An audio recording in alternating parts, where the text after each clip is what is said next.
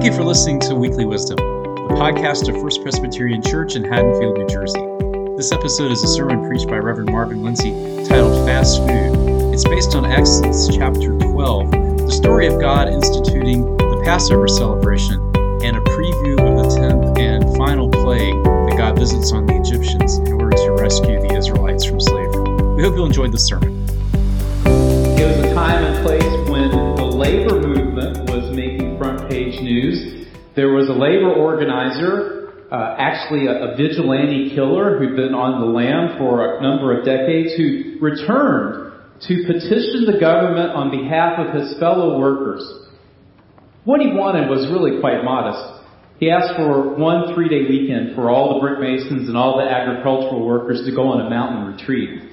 And the administration appeared ready to make a deal, but an agreement was never ratified because the head of state was, in fact, an unreliable negotiating partner. No sooner than he'd agreed to labor's demands than he'd up and change his mind. The environment was also on everyone's mind. This mysterious red tide spread up the nation's biggest river, leaving dead fish bobbing in the water. Severe weather, the likes of which even the old-timers couldn't remember, was laying waste to food in the nation's breadbasket. What didn't get beaten down by hail was gobbled up by a swarm of grasshoppers. In fact, populations of several insects spiked that year, and the entomologists had no idea why or what they could do about it. Heretofore unknown pathogens decimated livestock, and a mysterious new illness that produced boils in the skin was spreading like wildfire among the human population. Of course, these aren't headlines from the U.S. during the week after Labor Day. This is the book of Exodus I'm recounting. And you should actually, if you have some spare time this week, go back and read the chapters between chapter 3 that Nikki preached on last week and chapter 12 that we're hearing this Sunday. It's a fascinating and disturbing story, but I'll give you a summary.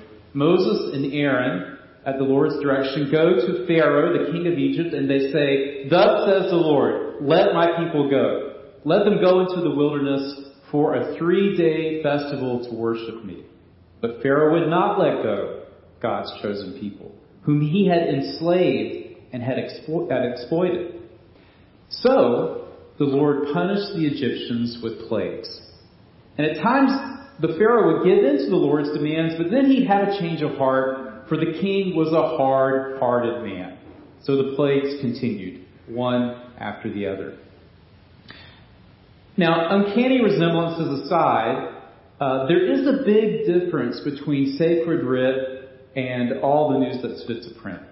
In the New York Times or on CNN, an act of God is a mere metaphor, and a just God never meddles in human affairs. But what if God did?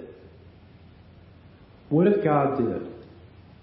What if Exodus is more than just a story from long, long ago, written by primitive people trying to explain things they couldn't understand? What if it is, in fact, a truer story than the stories that journalists and pundits tell us today?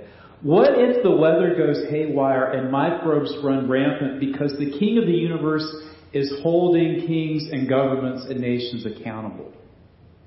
What if politics and religion and the environment aren't in neatly separate containers, but they're hopelessly intertwined? What if God isn't merely watching us from a distance, as Bette Midler once sang, but is intervening in history on the side of beaten down and beaten up people? As they say on the internet, I'm just asking questions. Just asking questions.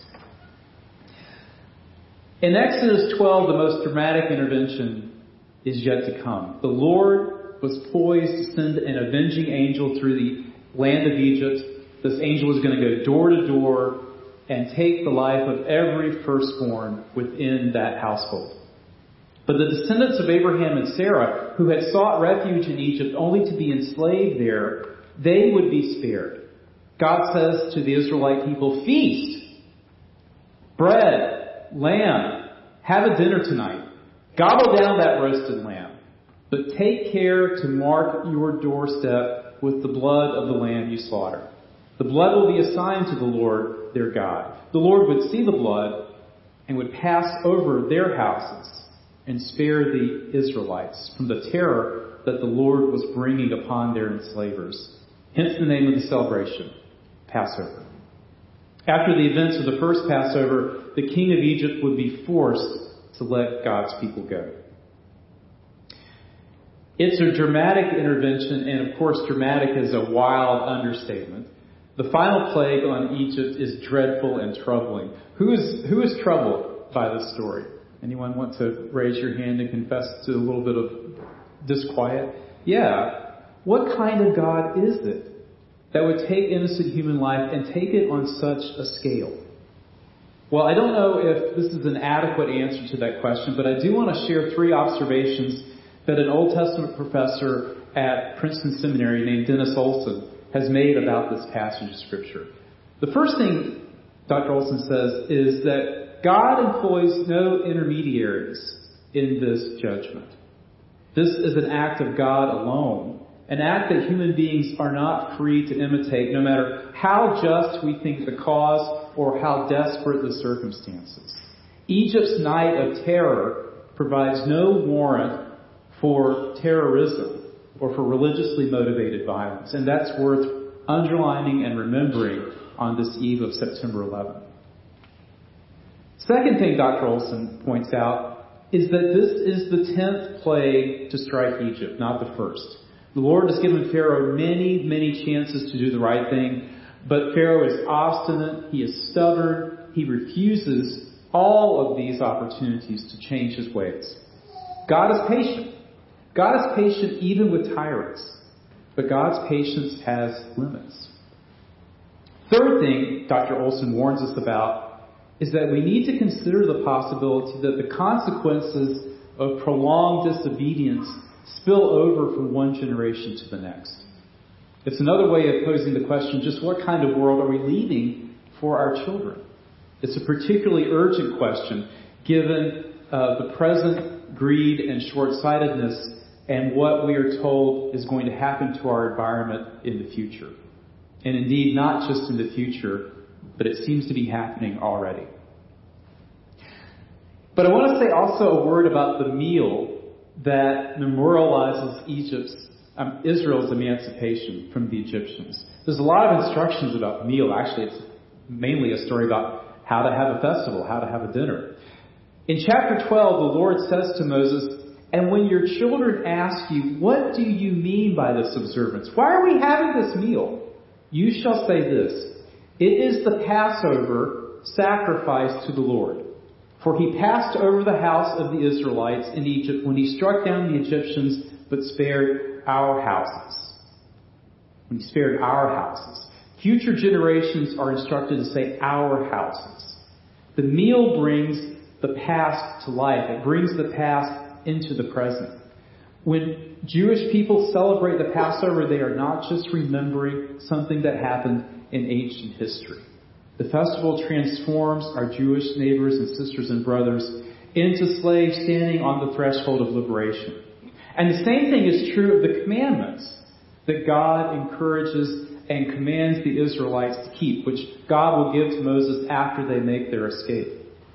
The Lord says, "When your children ask you in time to come," what is the meaning of these commandments? What does it mean to honor the Sabbath day, to not murder or commit adultery or covet our neighbor's goods? "Then you shall say this, 'When we were Pharaoh's slaves in Egypt, the Lord brought us out of Egypt with a mighty hand, with great and awesome signs and wonders. He brought us out in order to bring us in. Then the Lord commanded us to observe these statutes, to fear the Lord our God for our lasting good." Worship and faithful obedience to God put sandals on the feet and a staff in the hand of the engineer who lives in Tel Aviv, and the dancer who lives in St. Louis, and the rabbi who lives in Buenos Aires. They're ready to make a run for it, a run for freedom under the protection of the Almighty. When the past becomes present, when we worship God, and when we faithfully obey God, then the hearts of God's chosen people turn to rejoicing. They place themselves at God's disposal to do God's will in this world by obedience to God. Their hearts overflow with hope that the meek of the earth might yet experience the justice and freedom and release that the Hebrews experienced when they were led out of the land of Egypt. Martin Luther King once wrote, "Injustice anywhere is a threat to justice everywhere." But you can turn that quote upside down and say that liberation anywhere is a threat to tyrants everywhere. Now, in the fullness of time, God's blessings for Israel have been extended to every nation. To Presbyterians in New Jersey who teach their children the meaning of God's commandments in Sunday school and in confirmation class. To the parishioners of the Maria Lanakila Catholic Church in Lahaina, Hawaii, a congregation whose building was miraculously spared in the flames and now serves as a homeless shelter for people who were burned out of their homes. Elsewhere in Scripture we read this: "If you belong to Christ, you are Abraham's offspring, heirs according to the promise." If you belong to Christ, then the meal that we share at this table once a month, a meal that was founded in the Passover meal that Jesus celebrated with his disciples, then this meal becomes a sharing in the body and the blood of Christ. And you too are marked with the blood that saves you and spares you from God's wrath. And more than that, if you belong to Christ, day by day, the Spirit of Christ is freeing you from oppressive powers of anger, greed, envy, and pride. If you belong to Christ, then the changing of the seasons and the passing of the years become for you a long journey through the wilderness to the promised land, where the meal that we share here once a month will sustain you along that journey until you see God face to face. And if you belong to Christ, then you will want to obey Christ. You'll want to please Christ. You'll want to strive to live in harmony with Him, which means striving to live in harmony with the mountains and seas and skies and trees and with all that creeps and flies and swarms and walks upon the earth, which God created through Jesus Christ. You will say to tyrants who still oppress and exploit vulnerable human beings, "Let God's people go," until that great and glorious day comes when Christ comes and the groaning of a suffering creation will give way to endless songs of thanksgiving. In the name of the one who is and who was and who is to come. Amen.